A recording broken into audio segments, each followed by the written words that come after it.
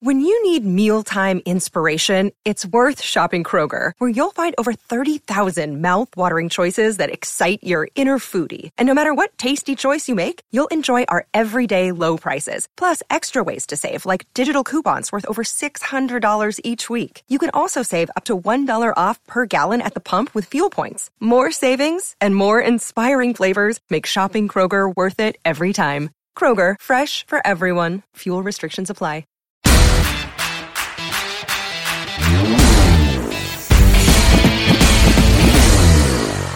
Hey everyone, it's James Crepea, Oregon Ducks beat reporter for the Oregonian and Oregon Live, bringing you the latest edition of the Ducks Confidential podcast. Lots to go over on this Friday ahead of Oregon and Cal in Berkeley on Saturday. Obviously, both men's and women's basketball seasons getting underway this week as well. We'll cover all three sports. We'll obviously spend a big chunk of time on football as the Ducks try to respond and get back on the winning side of things after losing at Oregon State last week. We'll go into a little bit of a follow-up of that game and in terms of how it will feed into this game, things that the Ducks have to correct and the like. And like I say, get into things on both the men's and women's basketball front as well. Going back to last week's game and the loss at Oregon State, certainly a difficult one for fans and a rivalry and all those things that go with it. It's always difficult. That's part of any rivalry. It's also part of what makes rivalries fun is when they're competitive. And obviously it had been a series that Oregon dominated and has dominated for the better part of the last 12 years. And it was very lopsided. And obviously the last couple of years, things have gotten more competitive and Oregon State breaks through. This time, Jamar Jefferson has a monumental performance, absolutely terrific performance, one of the best we've seen in college football this year from a running back. Massive showing for him, starting out of the gates with an 82-yard touchdown run, and really didn't get slowed down very much of the entire night. And obviously we've chronicled that on Oregon Live the better part of the week and in the Oregonian as well, of just so many things that went on that night in terms of the run defense, in particularly on the interior of the defensive line. That's been a bugaboo, obviously, for the Ducks this entire season. It's been uncharacteristic compared to a year ago. So you go from last year, where how this defense was performing, and in some areas was expected to be better than a year ago. Obviously, entering the season, the thought was in the offseason that the secondary would be even better. Opt-outs made some things a little bit different there.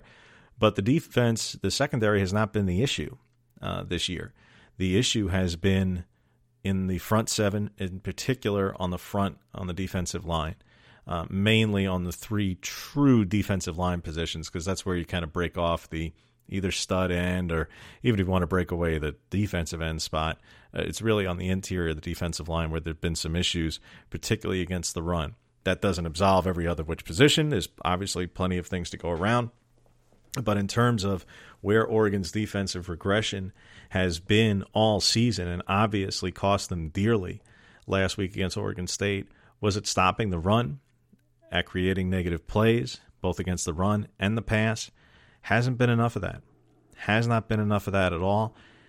And that's been the case in each of the four games. And like I say, it cost them very, very dearly in a loss to Oregon State, where I know there's plenty to take away from and say, oh, well, the offense could have converted. The offense could have picked up a first down late. This offense is leading the Pac-12 in scoring. It's leading the Pac-12 in total yards. It's second in passing. It's third in rushing. It's the most efficient offense in the league. And you could say, if not for turnovers, obviously turnovers are bad. That goes without saying. You don't just throw them out the window. Oregon State came away with a couple of takeaways. Very big. The last one we don't count because it's the final play of the game. It looks the same in the box score, but we know it wasn't. The two interceptions were big, but they did not decide the game. The inability to pick up the first down, obviously costly. No question about it. But in and of itself doesn't mean that Oregon is going to lose. The defense still could come up with a stop. Special teams could come up with a longer punt. All sorts of things came up along the way, particularly in the second half of that game.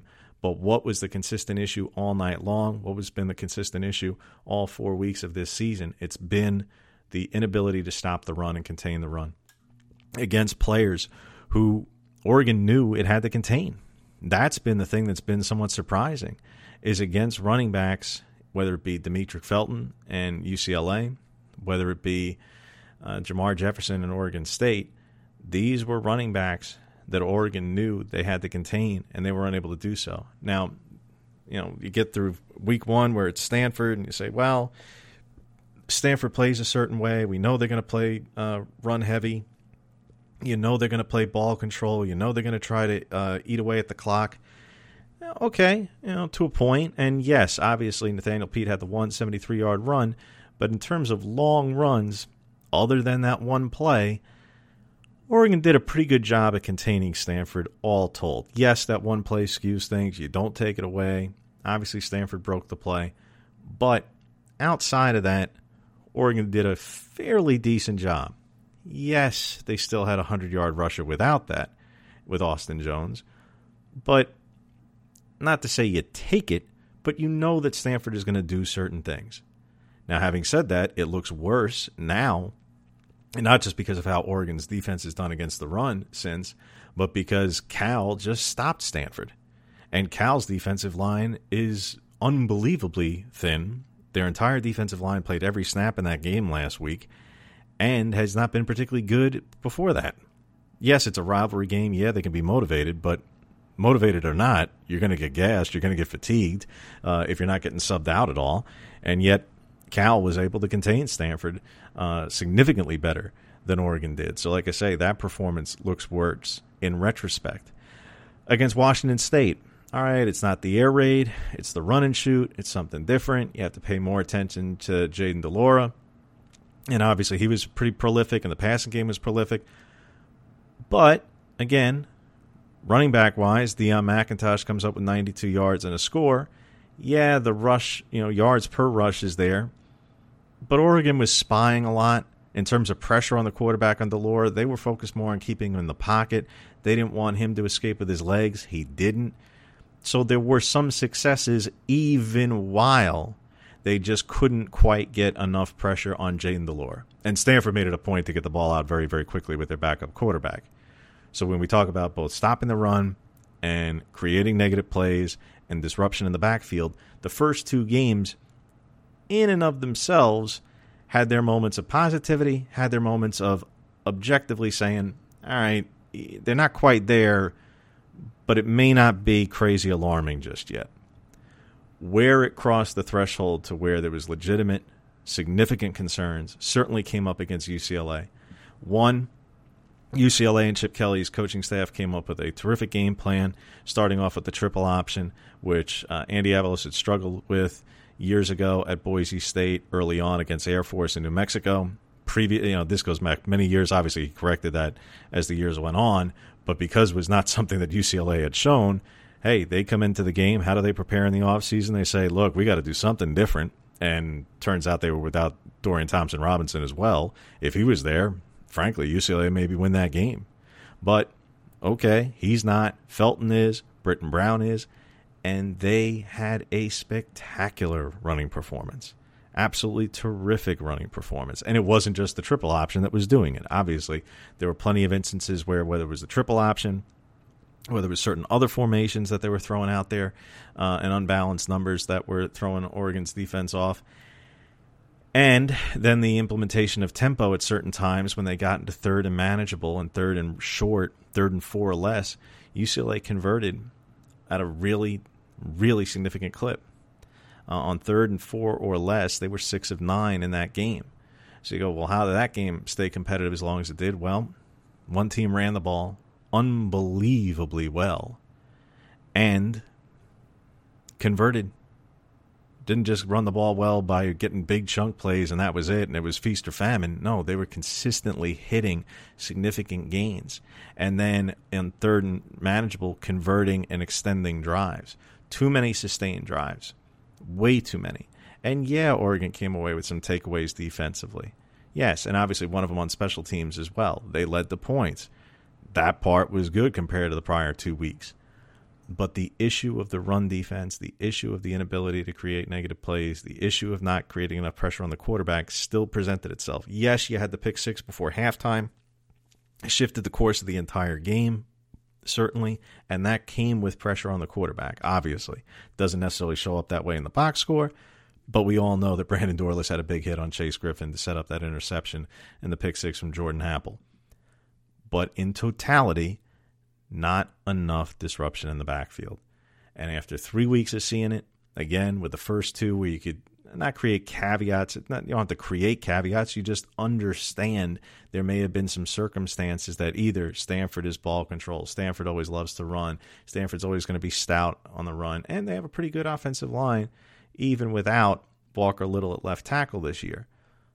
Okay. And like I say, Washington State, different looking offense. And all told, did not have a ton of explosive plays in the run game necessarily. It was much more in the passing game. UCLA clearly exposed some things, both in terms of schematically and strategically, but also some issues in terms of personnel that Oregon was having that the first two opponents clearly took some advantage of. UCLA took it to the next level. And that leads us to last week where Oregon State, it didn't need to go out on a limb and implement all kinds of formations or things like that. It wasn't even necessarily tempo and strategy from second to third down and things. No. Frankly, early on, Oregon State was not converting on third and short early in the game, and it was getting away from them.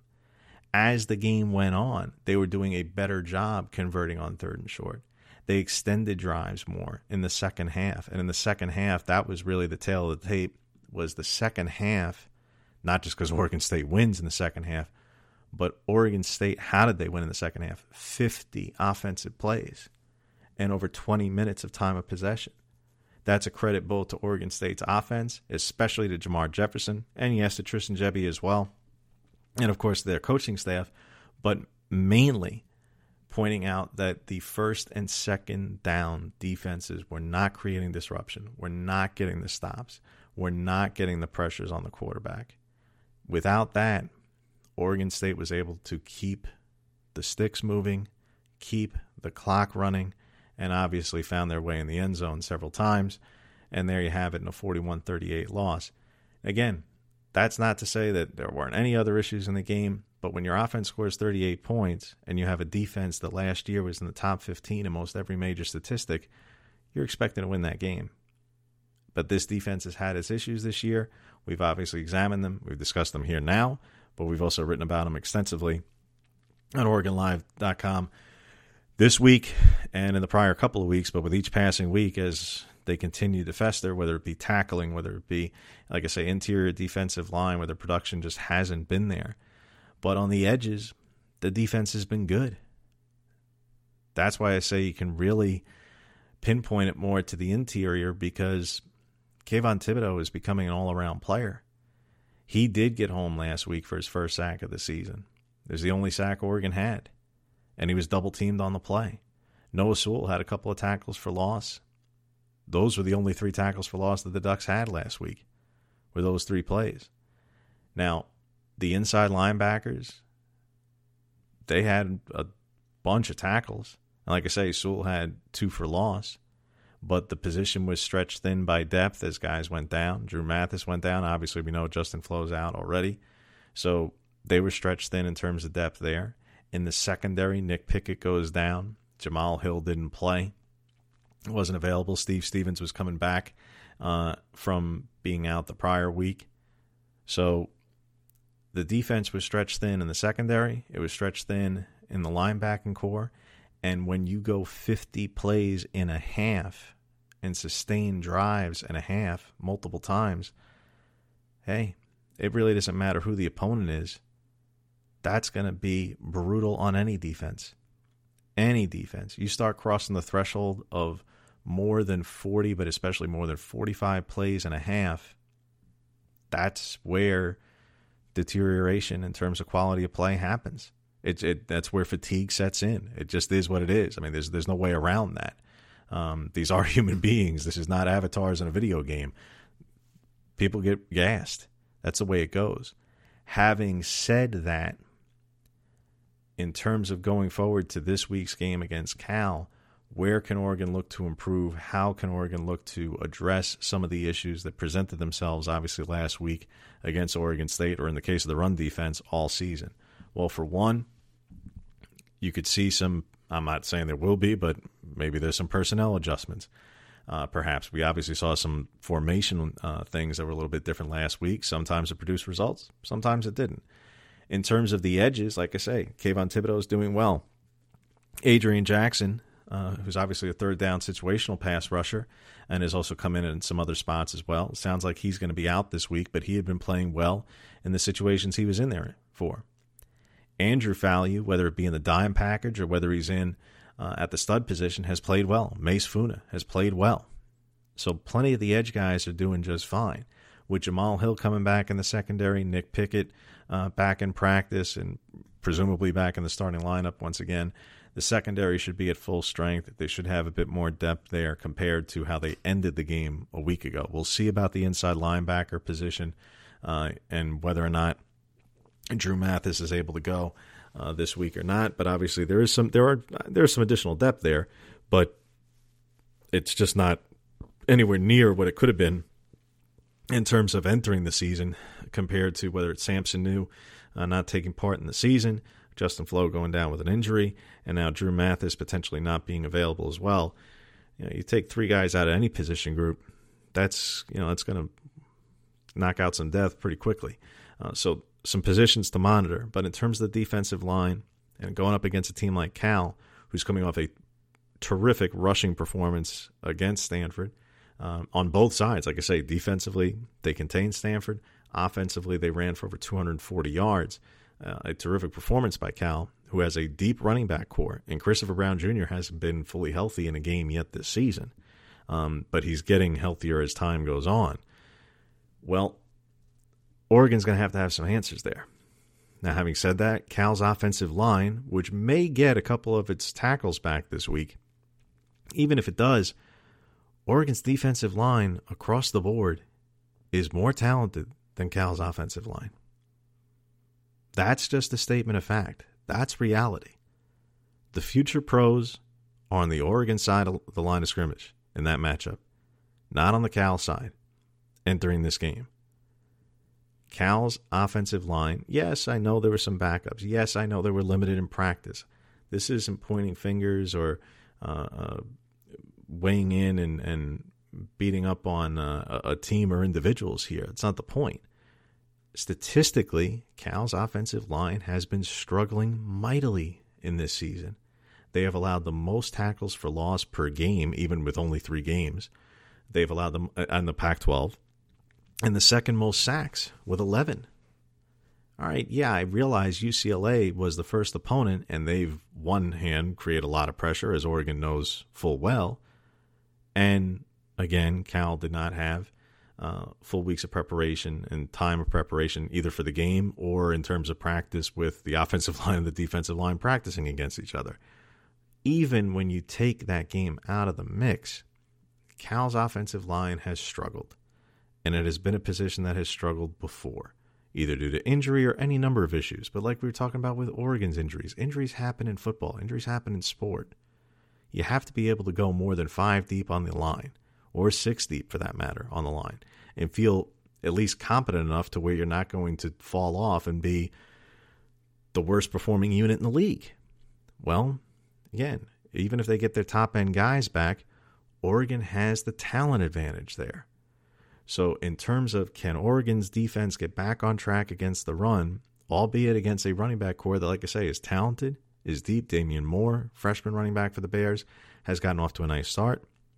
Marcel Dancy, second there. And Christopher Brown Jr., like I say, don't look at the numbers this year for him because he hasn't been healthy yet. He is really the lead bell cow back in that running back core. And if at full health, he's the starter.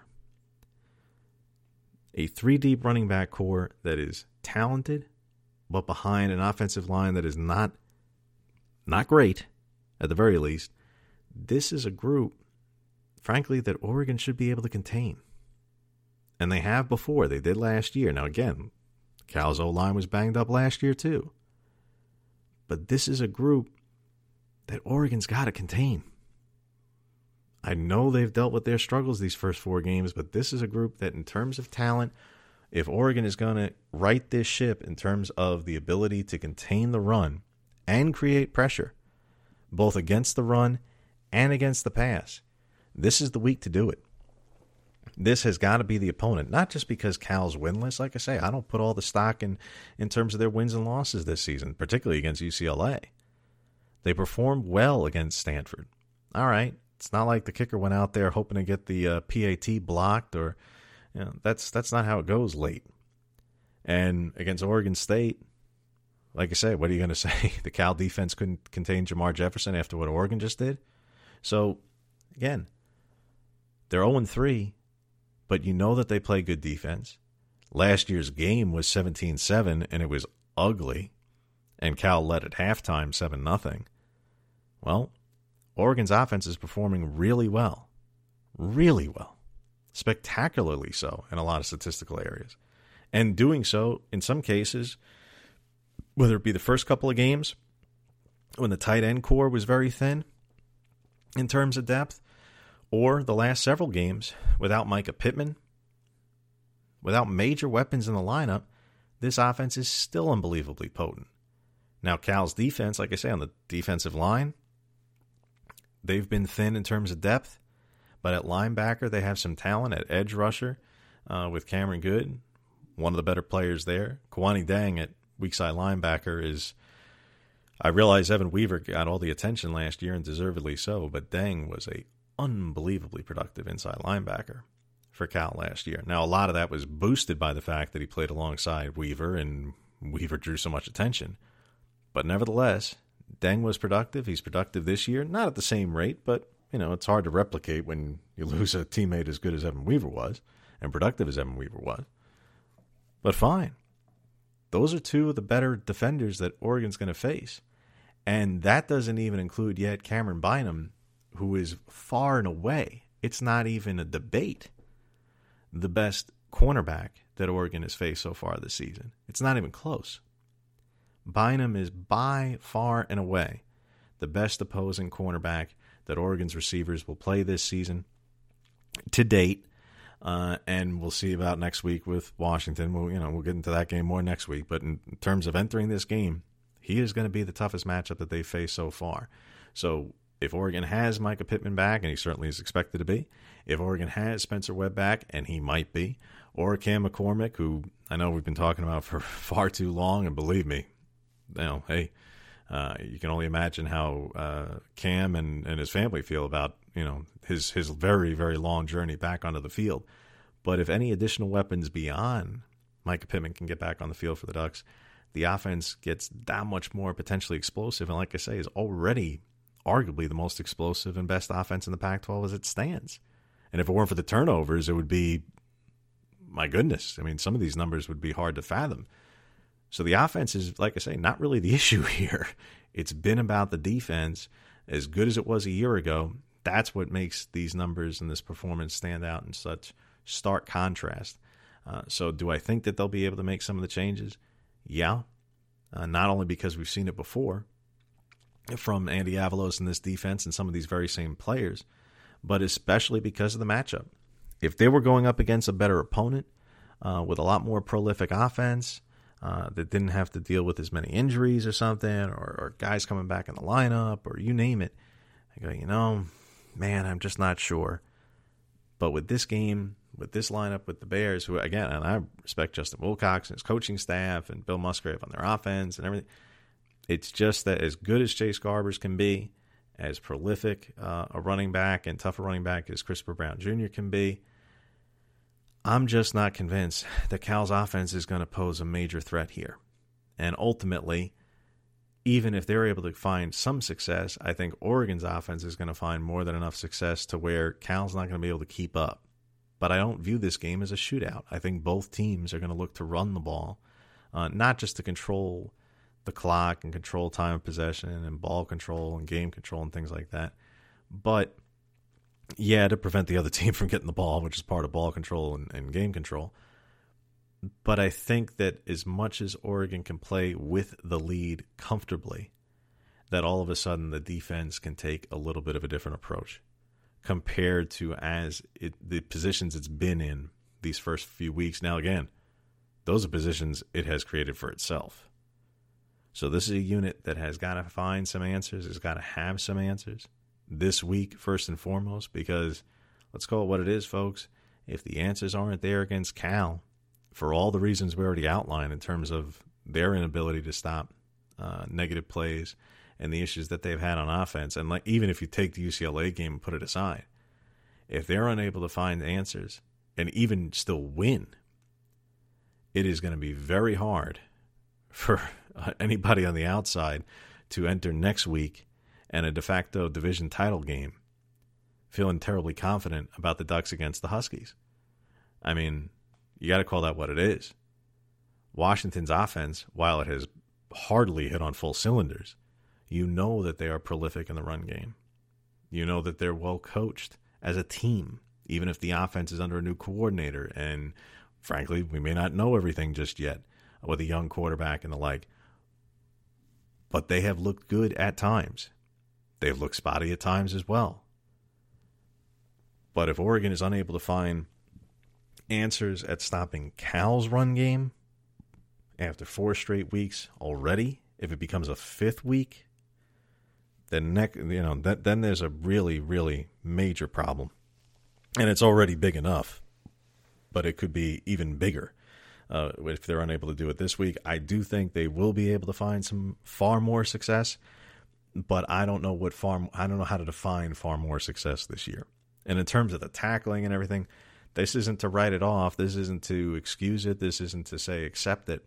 But if you watch enough college football this season, you've seen tackling is an issue everywhere this year. Everywhere. There are very few teams not experiencing issues with tackling on defense. And scoring is up across the board in college football this year. Yards are up. Offensive production is up across the board this year. And while that could be said most years in the last 5 to 10 years, this year it's up particularly so.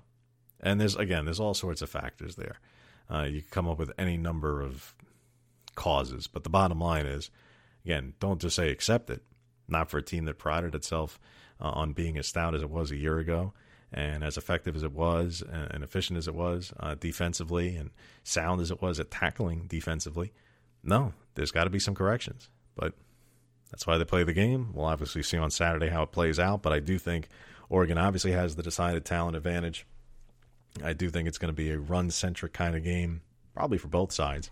But obviously the ability for more explosive plays certainly is in favor of Oregon's offense. So even if Cal's offense is able to find some success and the defense is not there for the Ducks yet again, I just see that the Ducks offense is just too potent for Cal's defense to contain. And I don't think Cal's offense, even if it finds some success, will not be able to do so enough consistently to keep up with Oregon's offense. But that's how I see it on the football side.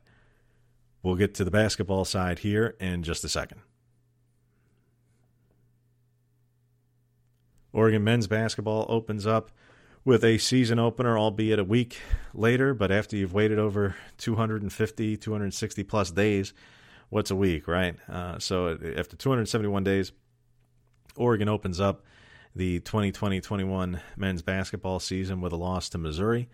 But before the game, we all get word that Will Richardson will be out for 6 weeks following surgery on his left thumb for an injury he sustained earlier in the week. Obviously, wish Will Richardson a speedy recovery and a full recovery as fast as possible. Of all the times to come down with an injury, no less, hardly opportune to say the least. So the Ducks were going to have some issues at point guard. You knew that was going to be the case as soon as you heard word that Richardson was hurt, and they did. They did, particularly in the first half. It was there. Was that in and of itself the reason why they lost the game? No, not entirely. It definitely was a disjointed offense, and Dana Altman said as much after the game. He said they looked unorganized. They were unorganized. And he took the onus on that. He said, hey, I got to prepare these guys better. Richardson goes down. It's a short week. It's a short prep time for Morty Hardy and Jalen Terry to be in that position, but they got to be ready. They got to be ready. And, Coach puts it on himself, and he has plenty of times before in instances like this. So that'll be an interesting area to see ahead of Friday's game against Seton Hall. How do the point guards respond? That's one. Two, to the other side of the combination that is always pivotal in college basketball especially. Point guard we talk about. How about at the 5 position? N'Faly Dante. Altman also saying after the game, N'Faly didn't have a good game. In the first half, really just was not engaged enough. Not nearly enough. Didn't do nearly enough. Only took 1 shot. Had 1 defensive rebound. In 9 minutes, that's not going to be good enough for a player who they're looking for a lot for throughout the course of this season. Now, it's game 1. It's not to overreact. It's not to get way ahead of skis and make a bunch of declarations after 1 game. It is the season opener. Okay. And it's an unusual offseason, as we all well know. All right. Those are some of the things to see how do they go about addressing it heading into Friday's game. The positives and major positives from Wednesday's game, albeit in a loss.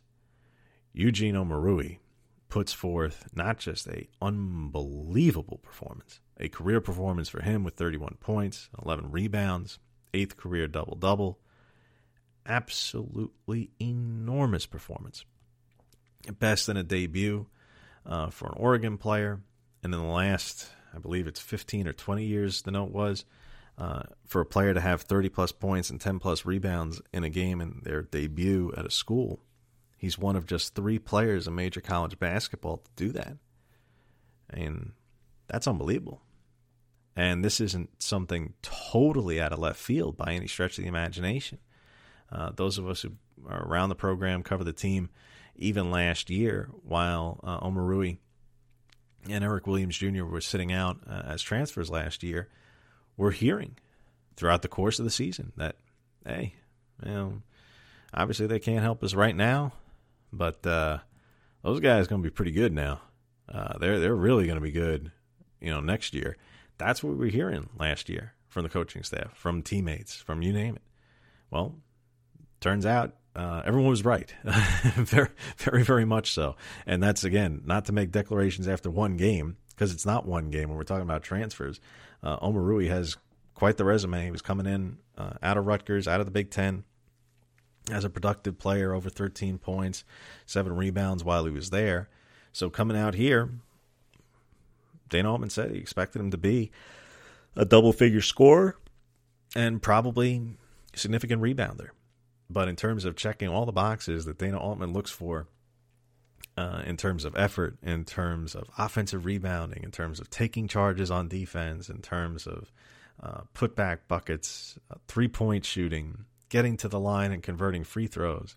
And if you want to just check every single box in the Dana Altman, hierarchy of needs in basketball, I'd say Eugene Omoruyi pretty much hit on all cylinders in his very first game. So, no, you can't expect 31 points every night. That's just outlandish. But my goodness, that was a absolutely incredible performance from him.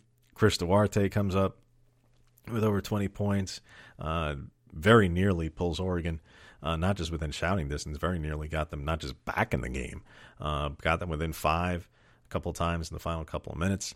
But alas, Missouri ends up winning the game.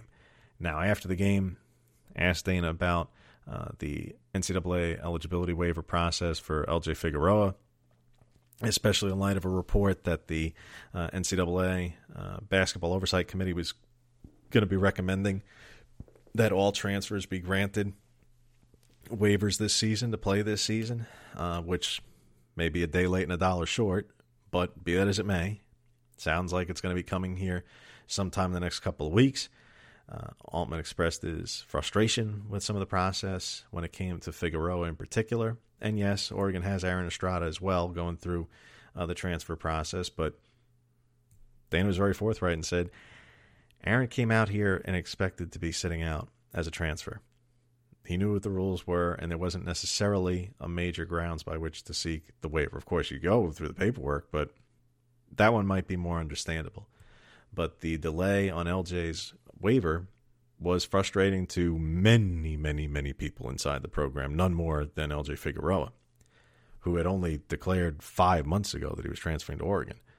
Well, fast forward to the next day, and the waiver is processed. Now, just to clear up, correlation does not necessarily mean causation. we had been hearing, and I had reported to our College Insider subscribers on the text service, that text message service, that is, that chances were that Oregon would be getting word before Friday's game on Figueroa's waiver. And we had been hearing that even before my question to Dana following Wednesday's game and everything else, which is obviously prompted by not just, hey, what's going on, but prompted by a report that had only come out minutes earlier. So it was not, this unbelievable, it was really a confluence of circumstance and happenstance, certainly not correlation leading to causation. That's all, just to clear that up. But be that as it may, LJ Figueroa, who led St. John's in scoring last year, major player out of the Big East. Expect him to be not just in the lineup for the Ducks, I would say potentially expect him to be in the starting lineup, if not outright expected to be in the starting lineup, quite honestly, tonight for Oregon against Seton Hall, a team who he knows well. He was 1-3 against the Pirates during his time at St. John's. Those are Big East rivals, so expect him to be plenty motivated. Omarui was 1-2 while at Rutgers against Seton Hall, two in-state schools in New Jersey, so expect him to be plenty motivated. And as I say, the point guard and center positions are going to be areas to obviously note and follow throughout the game, but Figueroa's debut will certainly be the area of greatest interest after he was granted eligibility on Thursday. And wrapping up on the women's basketball side of things, the Ducks women getting off to a 2-0 start against Seattle last Saturday and Portland on Monday. Now open up Pac-12 play against Colorado and Utah starting tonight, or really this afternoon, I should say. And then on Sunday morning against Utah. If you're going to be opening Pac-12 play early, I would say you would hope for easier, comparatively speaking, opponents out of a league that is as talented and deep as the Pac-12 is. So from that sense, Oregon got a little bit of a break. Certainly better off doing this matchup early than the Arizona schools in week one, that's for sure. But having said that, Colorado's a team that, hey, look, Oregon's dominated Colorado the last 3 years. No game has been closer than 20. They've won all 5 matchups. Oregon should absolutely win the game.